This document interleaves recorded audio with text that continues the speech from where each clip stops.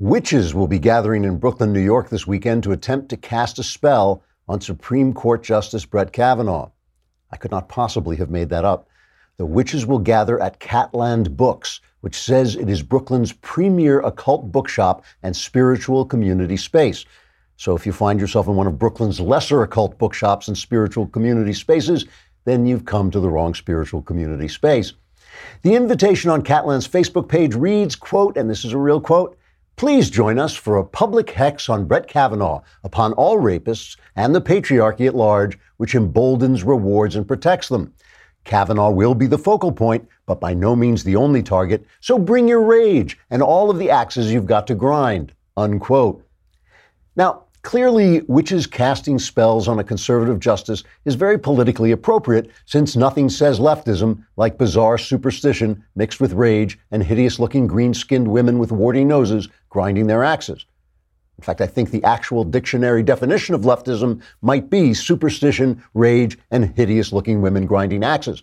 According to the invitation, the hexing will feature a ceremony in which Nancy Pelosi and two other hideous crones dance around a boiling brew in a huge black kettle, singing double, double, we're in trouble, Obama's policies are rubble, eye of Newt, and toe of Mitch. I can't think of a rhyme for Mitch that fits Pelosi, so I'll leave it there.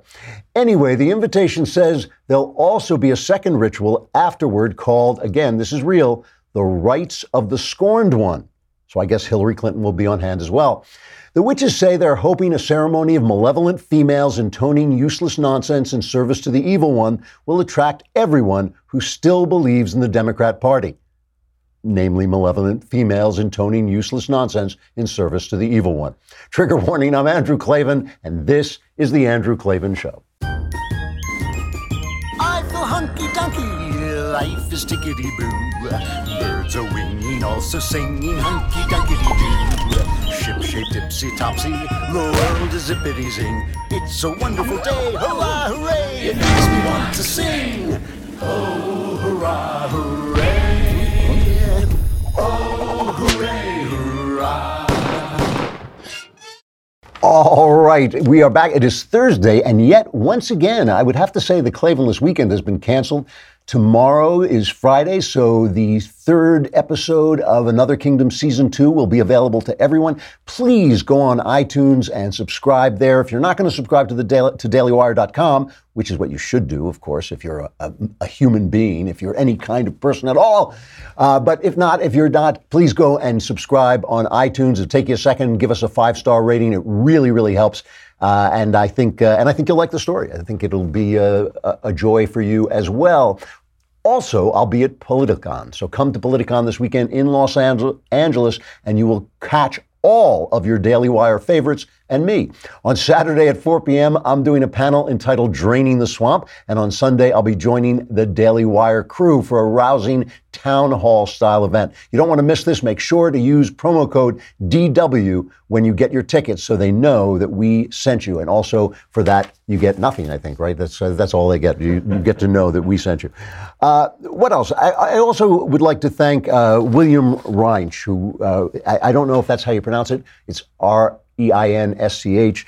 He sent me this lovely portrait of me, which I really appreciate, and may take home and hang it, because if I leave it here, I know Shapiro will be in here throwing darts at it, and so and that will ruin it. But I really do appreciate it. It was very nice of him. And what else? You know, I love, one of the reasons I love coming here is it's so exciting to see the place on fire, and somebody sitting naked on the Xerox machine making pictures of his butt and all that. And I always think to myself, why didn't we use ZipRecruiter? If we'd use ZipRecruiter.com, this place would be running much better. ZipRecruiter.com/dailywire, all one word, Daily Wire. Unlike other job sites, ZipRecruiter doesn't wait for candidates to find you. ZipRecruiter finds them for you, drags them to your office, and forces them to work. No, that's not true, but it does find them for you. It's got a powerful matching technology that scans thousands of resumes, identifies people with the right skills, education, experience for your job, and actively invites them to apply. So you get qualified candidates fast, no more sorting through the wrong resumes, no more waiting for the right candidates to apply. Right now, my listeners can try ZipRecruiter for free. That's pretty inexpensive. Free at this exclusive web address, ZipRecruiter.com/dailywire. That's ZipRecruiter.com/dailywire. One word, DAILYWIRE. ZipRecruiter.com/dailywire. It is the smarter way to hire. Do not let what happens here happen to you. All right. You know, one of the things that I've been just fascinated by in the Trump, I'm always fascinated by the press, obviously. I'm always fascinated by the media because I'm a storyteller and I'm watching them tell stories and I'm watching the way those stories do set the agenda for what we're talking about. And one of the things that's been so fascinating about Donald Trump is that he manipulates the media. Because he's a media guy, he manipulates them so expertly, not always in ways that I like, but he forces them to cover the things that they would bury. So, you know, they made fun of him for attacking or making fun of Christine Ford, but he went out there and talked about the fact that she didn't remember things very conveniently and remembered things conveniently, and they said he's mocking her. But in order to attack him, they also had to report what was true was that she didn't remember a lot of details that would have made the story possible to check, but she did remember a lot of details that condemned Brett Kavanaugh. So it was kind of suspicious, and he forced them to cover that. Yesterday or the day before, when he called Stormy Daniels horseface, he forced them to cover the fact that he had won the lawsuit. So Michael Avenatti, for all his big talk and all his swaggering around, and all CNN made him a big hero. He's obviously not very good at what he does. You know, he actually put her in a situation where she was humiliated, and he, by being rude to her, just forced them to do that. Because they hate him so much, you can actually watch the news process go wrong. This is the thing that fascinates me. You can actually watch the news. You know how they say you don't like to see the sausage being made? You can actually watch the news go into the grinder and come out crap. You know, like you see, this Jamal Khashoggi thing is so interesting. It's interesting because it's a developing story. It's interesting because it's an interesting story. Interesting why? Because we have so many ties to Saudi Arabia. The area is such a hotbed of violence, and there's nobody there except Israel that we can turn to who's a good, they always say, why did you back this evil strongman in the Middle East? And it's like, because Lincoln wasn't there, we do what we can do, And so we have this very complex relationship with the Saudi, a lot of money involved, weapons sales, oil, all this stuff. And now they've done something. They've got this new crown prince, MBS, they call him, Mohammed bin Salman. And he's obviously not very good at being an evil dictator. He's an evil dictator, but he's just not very good at it. He keeps making these stupid evil dictator mistakes. He probably didn't finish evil dictator school. I think he probably got through maybe a year of evil dictator school and thought, I have this. When you're a crown prince, who's going to say to you, no, my friend, you do not yet know how to be an evil. No, I finished the first year of evil. Yeah, you want a few more years of evil dictator. He's just not very good at it. He just keeps bumbling around, kidnapping and killing people and making the country look ridiculous. And of course, we are very gullible. So he lets women drive and we go, oh, he's a reformer, not noticing the 17 journalists who suddenly vanish from different countries as he carries them away. So the New York Times, a former newspaper, runs a story today, and a lot of people are running the story. A Turkish official says he's got an audio tape of Khashoggi being killed in the Saudi consulate in Istanbul by the evil Saudi Arabian hit gang that was supposed to have arrived there. Now, you'll notice no one, I don't believe, at least as of the last time I was looking, which is a few minutes ago, nobody has heard this audio tape. And we have every reason not to trust the Turks in this situation. They don't like them. They have plenty of motives to get between us and the Saudis. They themselves are, vying for power in the region. But it's a good story. It's a good story, and you want to put it forward. What's interesting about the Times is they write it as if they had heard the audio. They tell you that they haven't, but they write it as if the story is true. It says, Saudi agents were waiting when Jamal Khashoggi walked into their country's consulate in Istanbul 2 weeks ago. Mr. Khashoggi was dead within minutes, beheaded, dismembered, his fingers severed, and within 2 hours the killers were gone, according to details from audio recordings, and then like a Henry James sentence where you only get to the sense of it at the end, described by a senior Turkish official on Wednesday. Okay, so this is still the Turks telling us what's going on. It is not somebody hearing it. The government of Turkey let out these and other leaks about the recordings on Wednesday as Secretary of State Mike Pompeo visited Ankara, and an escalation of pressure on both Saudi Arabia and the United States for answers. Now, here's the interesting thing about this. The Times is actually doing the right thing. Part of the journalist's job in a situation like this is to bring the pressure. Why? Because doing the moral right thing is always it always works against realpolitik. What does realpolitik want us to do? It wants us to work with the Saudis, get the money, get the ally against Iran, get somebody who can work with the Israelis behind the scenes. All that is good stuff, and we don't want to lose that because this crown prince is dropped out of evil dictator school. We do not want to lose all those things. So it's complex. It's an interesting, complex story. The role of the press in this story is to bring pressure on the government to do something, to make sure they do something, because it would be easy for the government to let it pass by. Morality always comes in second place. I mean, I did an interview in Chicago today in Chicago radio, and I was talking about Hollywood and how I never really cared about losing Hollywood work because of the things I said, because I'm a writer and the things I say are what I do. What makes me wake up in the morning is looking to get as close to the truth as I can and then communicate it in ways that will mean something to people. So when Hollywood said, yeah, if you do that, we're not going to hire you anymore, my feeling is that don't hire me anymore. It doesn't make me a martyr, it makes me a writer, it makes me do the thing that I do. But when I had little kids at home, I picked my fights. I mean, I was still a loudmouth. I mean, I was still somebody who would say the thing I probably shouldn't have said. And I would risk money, and I gave up jobs, and I did all that stuff, and I tried to be a moral guy. But when you have kids, you play it a little more careful, right? You don't want those kids to go hungry because they are everything to you, and they're your responsibility. When it's just me and my wife, if my wife starves, no. I mean, it's different when you don't have kids. So when you are dealing with the world and you wanted politics to go right and morality gets in the way, you got to play it, not immoral, but you've got to play it cautiously. You got to balance everything, because it's not moral for us to let the Middle East explode because Crown Prince MBS dropped out of evil dictator school. It's just not, So Trump is doing the right thing, too. He's waiting. Pompeo's coming back. He's going to talk to Pompeo today. He says by the end of the week, he thinks he'll know what went on. But he's still playing it very cool. So here he is. This is cut number 5, talking about the situation with Khashoggi. Saudi Arabia has been a very important ally of ours in the Middle East. We are stopping Iran. We're not trying to stop. We're stopping Iran. We went a big step where we took away that ridiculous deal that was made by the previous administration. The Iran deal, which was $150 billion or $1.8 billion in cash. What was that all about? And they are an ally. We have other very good allies in the Middle East, but if you look at Saudi Arabia, they're an ally, and they're a tremendous purchaser of not only military equipment, but other things. When I went there, they committed to purchase $450 billion worth of things and $110 billion worth of military.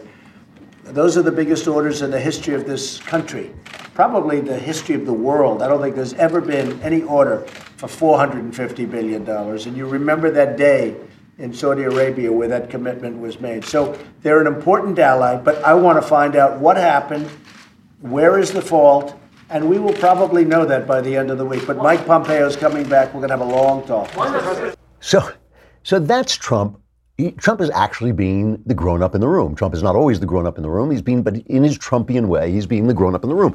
It is the job of the New York Times, and I'm giving credit to the New York Times, a former newspaper, a newspaper that I think has really become leftist trash, but that is doing the right thing. Bring the pressure, make sure the government knows that we expect them to do the moral thing. There's Donald Trump doing the right thing, saying what he's supposed to say, that wait, this is a complicated situation. We got a lot of stuff going on. Let's get the facts first. We're not going to do the Brett Kavanaugh and just say people are guilty because somebody accuses them. We know there's a lot of mystery and deception going on in the Middle East. Let's wait. So 2 folks doing the right thing. Who else is doing the right thing? I think the senators are doing the right thing. I think when Lindsey Graham came out and said, this will not stand, I'm not going to deal with these people, I think he was doing the right thing. Marco Rubio talking about it too. He's just making sure that they know that the government, because the government is not just Trump, the government is the legislature as well, making sure that they know. Here's Rubio doing the right thing.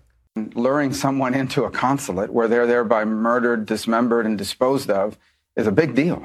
And by the way, this happens to be a green card holder of the United States and who have been a journalist, but he could have been, a maintenance worker at the Washington Post. It wouldn't have mattered. It's a human being whose life was taken by a direct act of a foreign government by luring him into a diplomatic facility in a third country.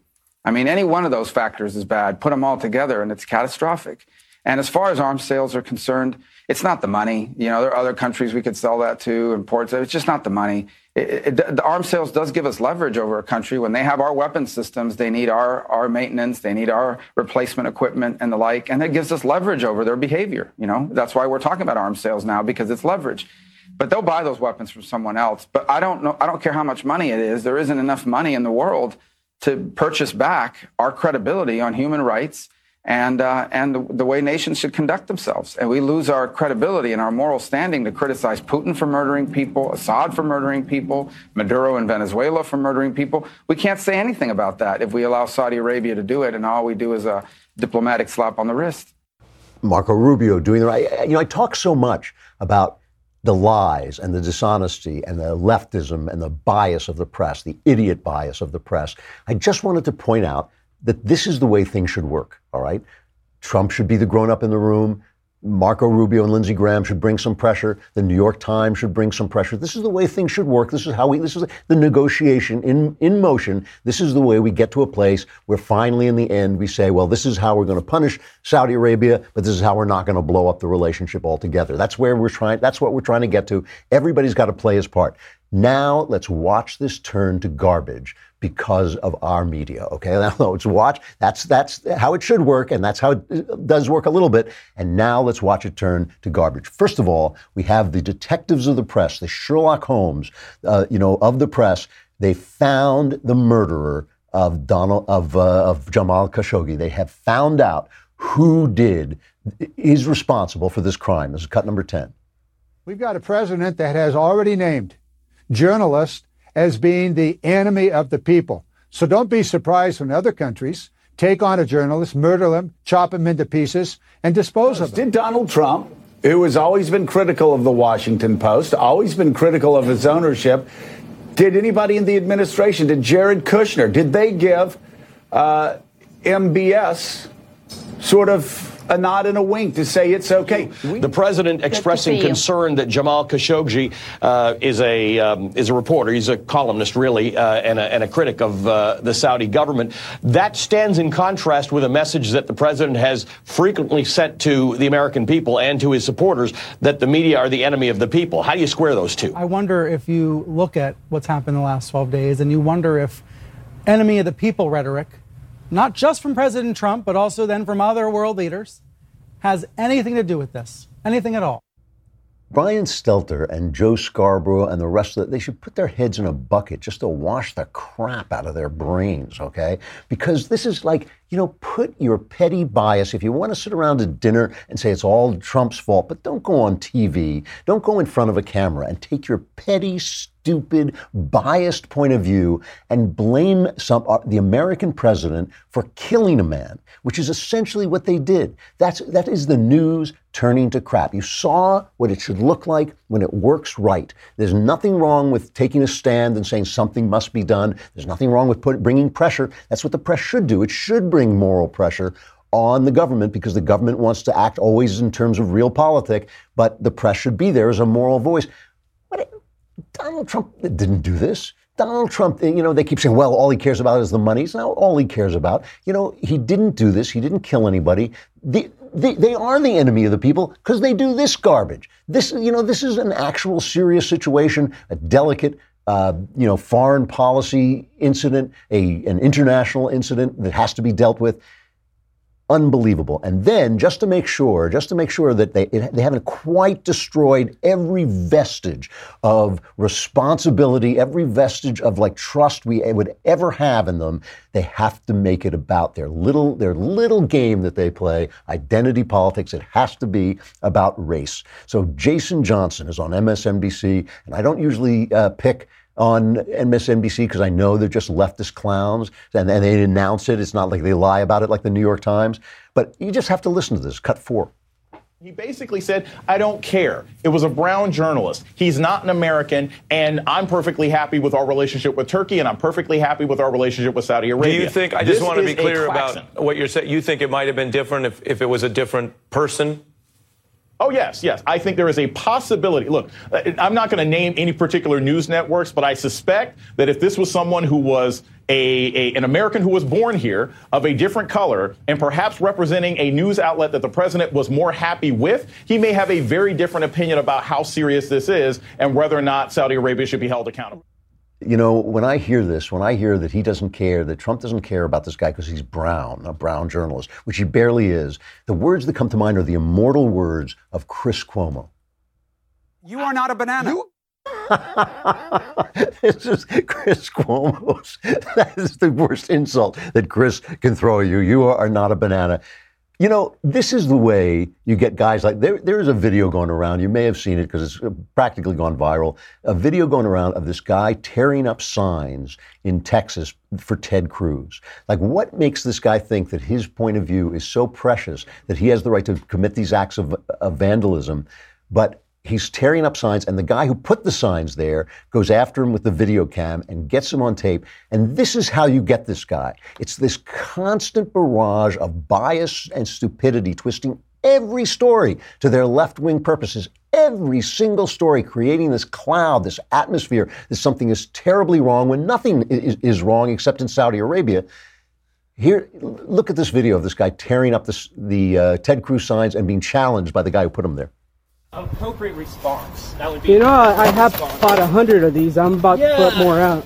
Cool. All right. Well, I'll feel better about them.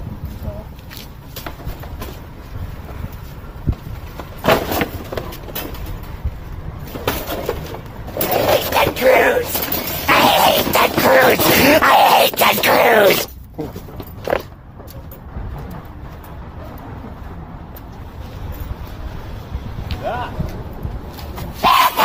I hate Ted Cruz! It's The Exorcist. The guy's been possessed by the spirit of CNN. They're going to bring in a priest, and they're going to do a service over him, and Don Lemon is going to spew out of his mouth this great green slime of Don Lemon. I mean, this is how you get these guys. This is how you get these guys who are screaming at people in the street, who are vandalizing buildings. This is how you get these college students who think their rage is the same thing as righteousness. You know, this is how you get them. I mean, really, I really feel like, you know, I can't remember who it was who played the priest in The Exorcist, but they should just bring him in and just like see if like he just vomits up Chris Cuomo, he just vomits up MSNBC. Unbelievable. And the only thing I can tell you is the only thing that really struck me is they have kept such watch over the culture to make sure that they can do this. You know, remember how they canceled Last Man Standing, the Tim Allen show, because he plays a conservative in the show. And they brought it back because audiences were angry about it. It has just come back and it's doing great in the ratings. It is doing great in the ratings. And you know what's doing badly in the ratings? The Conners, the show that they revamped after they fired Roseanne Barr, which I really feel they never should have done that. They never should have done it. Everything they do is to protect this voice that they have, this power that they have, to set the narrative, to make it seem as if, you know, everything is about Trump, that Trump is going over and killing journalists because they're brown. I mean, that was basically the story that you were hearing from all those people. You know, Trump is letting journalists die because they're not the same color. You know, it's like, what on earth? What on earth? And that's how you get these crazy guys. And you wonder, like, why is everybody angry? It's not because of the politics. It's really not. Things are going really well in this country. We keep hearing there's a crisis in this country, a crisis of insanity, induced insanity, because these guys have control of the narrative and they will not share. They will not let it go. They're pulling down Facebook pages like crazy, conservative. They knocked They knocked my friend Gay Patriot off Twitter, while meanwhile, Louis Farrakhan is calling Jews termites on Twitter. Not a word. Absolute silence from the Twitter folks about this. Why? Because Louis Farrakhan isn't a right winger. That's why. They're in the run-up to the midterms. They are just trying to silence conservatives. They are so desperate to hold on to this narrative. And they don't understand, or maybe they do and they don't care. They don't understand that this is what's causing the division. If you let people talk, they will talk it out. If you let people say what they want to say, we Americans will find a way. You know, we're going to stay on Facebook and YouTube today so you can hear this excellent interview with my friend Eric Metaxas. But please subscribe. There's so much to subscribe for at this point. We've made it absurd. It's absurd. I mean, you're sitting there with $10. What are you going to do? Turn it into a paper airplane? What can you do with $10 when you can get in the mailbag and get all your questions answered with 100% accuracy? Where else can you get that kind of guarantee? You can hear Ben, you can hear Knowles, you can hear Walsh, you can listen to Another Kingdom on Mondays instead of waiting on Fridays and get all this incredible visual stuff we've got in there. And if you subscribe for the year for a lousy $100, you get the Leftist Tears tumbler, which, God willing, you're going to need as the midterms come closer. All right, let us talk about Eric Metaxas. He is a great guy and one of the truly entertaining, thoughtful people in the world. He's a New York Times #1 best-selling author for his biography of Martin Luther and of Bonhoeffer, which I thought was a terrific book, a really good book. He hosts the Eric Metaxas Show, which is nationally syndicated. And his new book is Donald Drains the Swamp, which is a kid's book, which we'll talk about guess who, draining the swamp. Pretty hilarious. Here is Eric Metaxas. Eric Metaxas, it is good to see you. Thank you for coming on. It's good to see you. This technology is scary to me. It's unbelievable. It's amazing. I can almost smell you. Really. It's true. Now, a lot of people say that. I don't know what that is. So you have gone from writing your best-selling books for adults. You're now trying to poison the minds of little children by teaching them about Donald Trump. What on earth would cause you to sink to that level? Why would you do such a thing? Well, a lot of things could cause me to sink to that level, but I will tell you specifically what caused me to sink to that level. Specifically, first of all, it's an interesting thing. Now, have you shown the book? Has the audience seen the book, or should I hold up my copy so they know what we're talking about? We will, through the magic of technology, we will have the book shown on. The reason I ask is because when you look at it, of course, it looks like a children's book, but I didn't conceive of it as a children's book. I conceived of it as a humor book for adults. Some people know that I joke around. I've written humor. Even when I was back at Yale, I was the editor of the humor magazine. I've written humor for the New York Times and whatever. But now the whole magazine, the whole paper is humor. So I no longer write humor for them. But I said, I want to write something that celebrates this president in a fun way and that kind of, pokes some fun at the swamp and the bipartisan members of the swamp. And I thought of this kind of fable. And I said, wouldn't it be fun to do a humor book that's like a children's book? The problem, Andrew, is that the humor is so sweet. It's not mean political humor, that it works also as a children's book. So lots of people are buying the book for their kids. And really, it works as a children's book. It's a cute book about a caveman named Donald who goes up against the swamp creatures and drains the swamp. It's very cute. So adults will find the humor in it because there's a lot of adult kind of humor. But at the same time, it's sweet. It's not meant to be mean. Now, you were an early Donald adopter. You really sort of saw what was coming pretty early. Am I right about that? Well, I would say that the genuine answer to that would have to be yes and no, because there were people who saw it far earlier than I did. I'm a New Yorker, so I have mixed feelings. In other words, I have been in a world that it's like we know Trump, we know how he thinks, and I thought of him as a Bulgarian, as somebody who, when it came to the culture, he bothered me. There's something about the way he came across and things. But during the primaries, a friend of mine, the guy who actually is my co-author on this wonderful book, and he's the illustrator of the book, Tim Raglan. I was talking to him on the phone. We're old friends. And he said, Eric, you're missing it. This guy's a folk hero. And I said, what do you mean? And he starts saying, have you seen these rallies? Watch him. He's a folk hero. There's nobody like him. So I started watching him, and I thought to myself, you know what? I'm buying what this guy's selling. This guy's hilarious. He's unbelievably funny. He connects with the common man like no one I've ever seen. And what he says actually makes sense. Frankly, I was shocked. And I sort of fell in love with him. I mean, if you can believe it, I wrote a humor piece for the New Yorker, kind of making fun of Trump, right? And they published it. It was called A Few More Trump Bible Verses, kind of making fun of his biblical illiteracy. I remember that, yeah.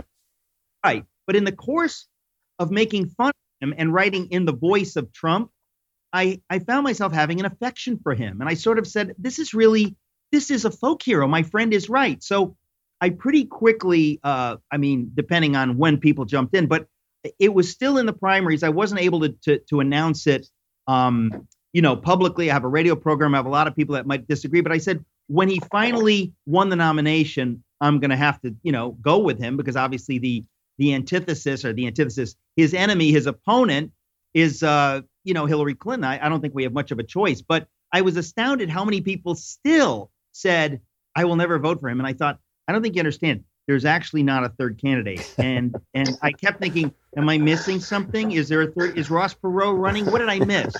John Anderson? Who's running? And the fact of the matter is, to this day, there are people who they seem not to like Hillary, but they would never pull the lever for Donald. And I think at the end of the day, those people are wrong. But I try to be friendly about it because there's so much bitterness. And the reason I wrote this book is I frankly thought we need humor. We need to have some fun. You could even give this book to your liberal friends to kind of tweak them in a way that's not nasty, because it's not a nasty book. It's meant to be fun. Yeah, I don't think actually non-nasty political humor is legal anymore. I think that you may find the police at your door. So Well, now, I'll have to deal with. Now you've been a powerful Christian voice, and I'm going to talk about that more in a minute. But one of the attacks that we hear from the Never Trumpers has been how can Christians support this man who is clearly not himself a Christian and has lived a life that is not what we would call a Christian life. What's your response to that? Well, there's 100 responses to that. First of all, let's say that you agree with that, right?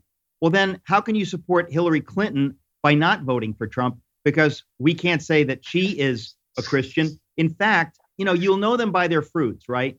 I don't know where Donald Trump is in faith, but one thing I know is that his policies, generally speaking, are very, very favorable to people who have a traditional, historical, pro-American view of things.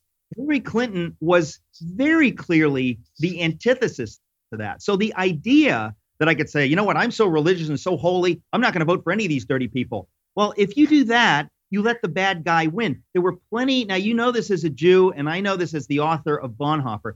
There were plenty Christians in Germany in the 1930s who did not stand up to Adolf Hitler because they were too holy to get their hands dirty to politics.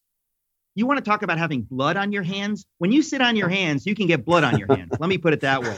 And these people sat on their hands, and there are a lot of people sat on their hands when Romney was running, because they said, I'm not going to vote for a Mormon. I'm a Christian, and he's not a.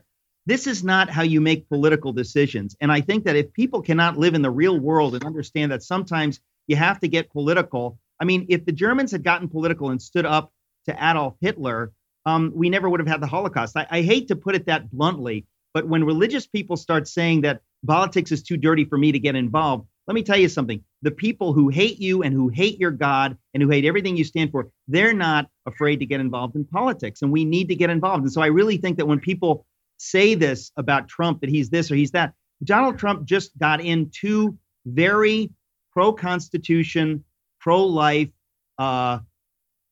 historical originalists, on the Supreme Court. Now, what do we think Hillary Clinton would have done? I don't even think somebody like George W. Bush would have the guts to put in people the way Trump did. And so you have to give him credit for that. He's not our pastor in chief. He's meant to be a politician and a president. And so I find most of these arguments really to be beside the point. But people are very emotional, and I don't know what to say. So that's why I wrote a goofy humor book. There's a piece. I think you and I are on the same page that one of the biggest questions of our time is whether Christianity is going to continue as a major force in the West. And I think that this is something that people have been talking about in Europe for a long time. Today, there was, I believe it ran today, was an article in the New York Times that has gotten harder and harder to speak about God. And he says that, he once he moved to New York, he found that the language that he would use to speak about God had actually deserted him. That seems to me like a real thing. Do you believe that that is actually something that's happening? Do you find that to be a problem in New York? Essentially, I do. And the author is a friend, Jonathan Merritt. We disagree strongly politically, but I think he's quite right on that. He's a Christian. But here's the thing. I think that Christians often are guilty of marginalizing themselves. For example, they say, well, I can't vote for Donald Trump because that would mar my witness as a Christian. And I think, what kind of witness do you think you have today? Tim Tebow, who really never did anything wrong, ever.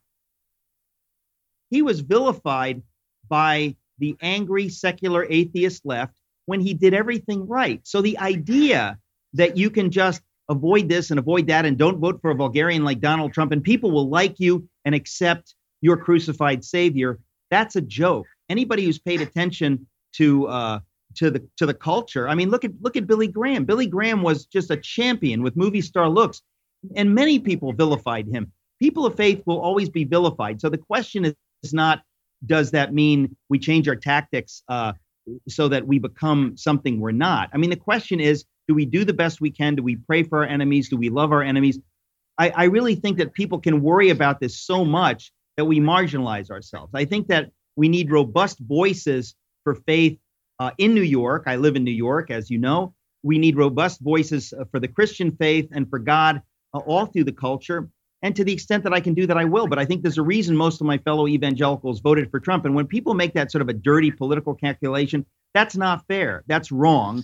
And I have to say that if you care about the unborn, which I do, you're going to vote for the person you think is going to protect the unborn. William Wilberforce, one of the greatest men in the history of the world, was vilified for bringing his faith into politics. Why did he bring his faith into politics? Because he actually cared about the suffering African slaves. If you care about those who are suffering and being murdered and so on and so forth, you have to get political. I think there's no way around it. And I think people who say there is are missing something. What do you make of voices? There seem to me a lot of voices out there that want the meaning that Christianity supplies, but literally cannot bring themselves to believe. And I'm thinking of the Italian philosopher Marcello Pera wrote a book, Why We Should Call Ourselves Christians, not why we should be Christians. He's an atheist. But Jordan Peterson is another one. I love Jordan, but it's almost a sport here. Whenever we see Jordan Peterson, we ask him if he believes in God. It's like shooting in a man's feet to watch him dance because he won't quite answer the question, And he has said, I don't want to be pinned down. I act as if there was a God, which is the exact phrase that Pera uses as well. What do you make of these voices of people who want the meaning but don't want the conviction? Well, I think they can get away with it. What I mean by that is nobody's putting a gun to their head and said, look, you can't have it both ways, pal. Choose now. The reality is you can't have it both ways. In other words, in this culture, you can have it both ways. And you can understand that, it's kind of like saying, I'm going to commit adultery, but I believe it's wrong. If you really, really believed it was wrong, maybe you wouldn't commit adultery.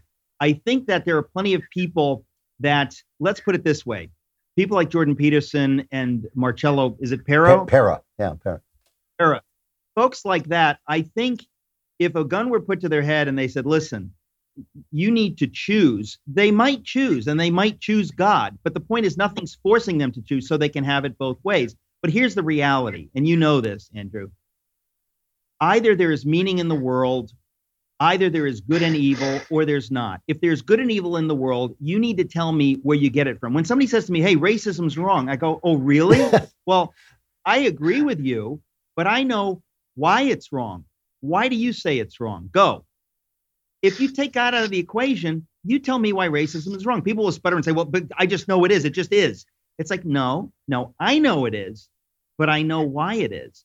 And the same thing with why was Hitler wrong? Or was he just wrong for him? There are people that they can't be intellectually honest. And in this country, nobody forces you to be intellectually honest. In the West, nobody forces you to be intellectually honest. But if you lived in the gulag, with Solzhenitsyn, if you were in Kim Jong-un's Korea today, you're going to be forced to figure out what you believe. You want to believe that good and evil stands apart from what the dictator says?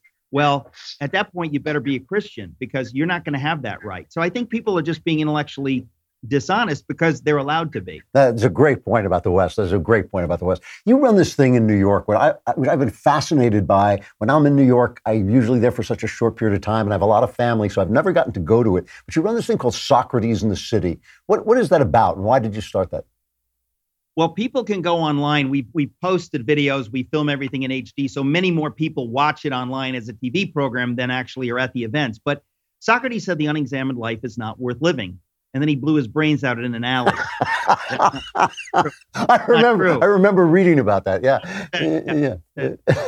No, Socrates said, because I'm Greek, I kind of thought, okay, in New York City, speaking as a Christian, a person of faith, conservative, I thought a lot of people don't think about the deeper things. We don't examine our lives, because at cocktail parties, you don't want to talk about the meaning of good and evil and whatever. You stop doing that as an undergraduate. And when you enter the real world, places like in New York, you avoid those conversations. I thought that's not healthy. Socrates was right. The unexamined life is not worth living. Let's examine the big questions. So I said, I will interview people who have something to say. And it doesn't always need to be on the big questions, but it always touches on the big questions. The other day, we had Mark Helprin, the brilliant novelist and conservative writer. We've had all kinds of people from all across the spectrum. Frankly, I interviewed my friend Dick Cavett about celebrity, and he interviewed me about miracles. Socrates in the City is just meant to be kind of a long form. It's kind of like the Dick Cavett show, except not on ABC or PBS, but it's something that I feel we need. So if people want to go to SocratesInTheCity.com, you can watch. I interviewed John Lennox, one of the most brilliant minds of our time. He's a professor of mathematics at Oxford, but he's written on science and faith, just brilliant. So there's a lot of wonderful stuff, but we're going to be doing a lot more of them in the future. Eric Metaxas, when we first met, you told me we were living proof that in Christ there is no Jew or Greek. It's always great to see you. Thank you very much. The new book is Donald Drains the Swamp. I'll talk to you again soon, I hope. Thank you so much. All right, stuff I like. This is Stuff Andrew Craving. That's a redo, rather a rerun from Brandon Toy. I like that one. Are we going to choose one of these, do you think? Yeah, I think we should do the next week, or the next couple of weeks. We'll just do the favorites. Okay. All right. Fair enough. Halloween, I've been watching The Haunting of Hill House on Netflix, and I'm really conflicted about it. I watched the first 2 episodes, and I decided to stop. And I'll tell you what, first, let's talk about this. The Haunting of Hill House is one of the most famous haunted house novels ever written, and certainly probably the most famous, written by an American, unless you count Henry James as an American. He kind of became a British subject after a while. And he wrote The Turn of the Screw, which is one of the most famous ones. But The Haunting of Hill House is just hugely famous, a wonderful book. And if you haven't read it, Shirley Jackson, she was just a tremendous writer. She wrote a famous short story called The Lottery, which everybody used to read in junior high school. I don't know if they do anymore. And she wrote We Have Always Lived in the Castle, one of my favorite Gothic novels. But The Haunting of Hill House, I guess, is her masterpiece. Listen to the opening of this. Every time they make a movie of this is the 3rd filmed version of it. Every time they make a movie, they always put this in because it's so brilliant. This is the opening of the novel, first paragraph. No live organism can continue for long to exist sanely under conditions of absolute reality. Even larks and katydids are supposed by some to dream. Hill House, not sane, stood by itself against its hills, holding darkness within. It had stood so for 80 years and might stand for 80 more. Within, walls continued upright, bricks met neatly, floors were firm and doors were sensibly shut. Silence lay steadily against the wood and stone of Hill House, and whatever walked there walked alone. What I love about this is you forget where it starts. By the time you get to that powerful last line of the paragraph, you forget that it starts, no live organism can continue for long to exist sanely under conditions of absolute reality. So what she's saying is this haunted house is in a condition of absolute reality. So the rest of us are actually not seeing ghosts. We are living in this fantasy world, which is just a brilliant kind of mind-bending concept. So they made this into one of my favorite ghost movies. I have 2 favorite ghost movies. One is The Innocents, which is The Turn of the Screw with Deborah Kerr, and it's written by Truman Capote. And it's just so subtle and so quiet and all about the characters and all about what is happening within the people, not about any boo stares, not about anybody jumping out. And the other is The Haunting, which is The Haunting of Hill House, 1963. Now, they remade it with Liam Neeson, and it was awful. They remade it in the 90s with Liam Neeson. It was just awful. But this is a wonderful, wonderful film. I've put it on Stuff I Like before, produced and directed by Robert Wise and starring the wonderful Julie Harris and Claire Bloom. And here is a story. Julie Harris and Claire Bloom are sharing a room together, and it's dark, and Julie Harris starts to hear voices through the walls. And she grabs hold of Claire Bloom's hand because she's in the bed right next to her. And they're holding hands in the dark. And what you hear is Julie Harris's internal monologue. I will take a lot from this filthy house for his sake, but I will not go along with hurting a child. No, I will not. I will get my mouth to open right now. And I will yell, I will yell, I will yell. Stop it!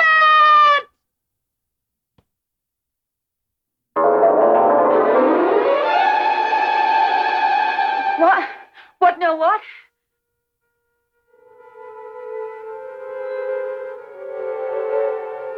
God.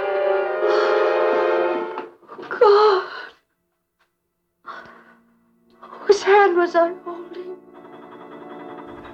She wakes up. She thinks she's holding Claire Bloom's hand. She thinks she's in the bed next to her. She wakes up and the bed is moved across the room. And she says, whose hand was I holding? That, to me, is brilliant. That's like the scene in Paranormal Activity where they spread flour on the floor and they wake up and there are footsteps in the flour. You don't have to show people anything. It's just scary. It is scary to think of that. So what is driving me crazy about the Netflix version of The Haunting of Hill House is that they do scenes like that and then they ruin them with some big boo scare. Or some act of disgusting something, some bug crawling out, or not that. It's just the twisted faces and jumping out at you and all this. They do it so brilliantly, and then they ruin it with a jump scare. And I stopped watching it after two because it was driving me nuts, But Stephen King tweeted that he thinks it's a work of genius. He loves it. People are loving it. So I'm going to go back and try it again. Here is the trailer is brilliant because they show you a lot of the subtle stuff they do. They do all the subtle stuff that I love. I mean, they do stuff where, like, for instance, something will just be in the corner of the room and they won't even focus on it, which I just love that stuff. And then they'll blow it with some big jump, And so I guess they're serving younger people who love that stuff and don't like subtlety. But here's the trailer for The Haunting of Hill House. In any case, read the book because it's one of the great books. As a wonderful American novel, Shirley Jackson, wonderful American writer. Here's the trailer for the Netflix version.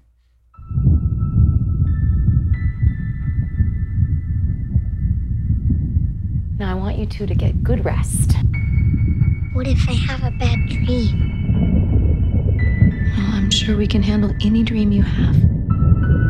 What if I dream that you sent us away into the dark and we get hurt? Really hurt?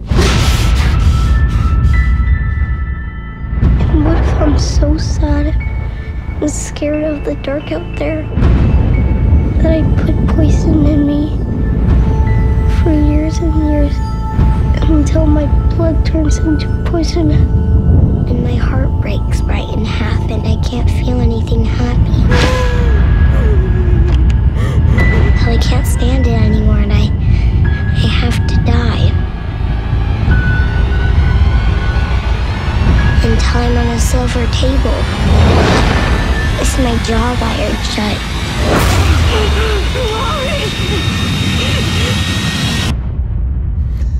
So it's got some spooky stuff in it. I'll go back and look at it again. Stephen King has great taste in this stuff. I mean, he's the one who pointed me to The Little Stranger, one of the best ghost stories I've read recently. But read the book. Shirley Jackson's Haunting of Hill House is a wonderful short novel for Halloween that you'll really like. It's interesting to me that both The Haunting of Hill House and The Turn of the Screw are about sexually repressed women. And a lot of ghost stories are about women. It's really interesting. I mean, if you think of horror stories, The Exorcist is about a girl basically becoming a woman. It's basically about monarchy or first period is really what that movie is about. And Rosemary's Baby is about a woman giving birth and all that. Women are just scary, their bodies change and it's all kind of weird. It's like, you're just a scary bunch of people, ladies. All right. Again, not a Clavenless weekend. Please, tomorrow, Another Kingdom Season 2, Episode 3 will be available to everybody. Go on to iTunes and subscribe subscribe and give it 5 stars. We really could use the support. It's doing very, very well. We're really happy with it, but we would like it to do even better. Or subscribe to dailywire.com and you can get the whole thing with the reads and everything. Also, if you're in LA, come to Politicon, and I'll be there Saturday at 4 p.m. doing a panel entitled Draining the Swamp. I think Ann Coulter will be there with me. So anytime I get to sit next to Ann Coulter, it's a very dangerous situation for all of us. On Sunday, I'll be joining the rest of the guys at the Daily Wire. We'll do a town hall style event. If you can't come and watch it, you can go on and see it on dailywire.com and, maybe subscribe. It would be that would on Monday it'll be there for subscribers. All right, great. In the meantime, you've got me here sitting there talking to you. I'm Andrew Klavan. This is the Andrew Klavan Show. I will be back in this seat again on Monday.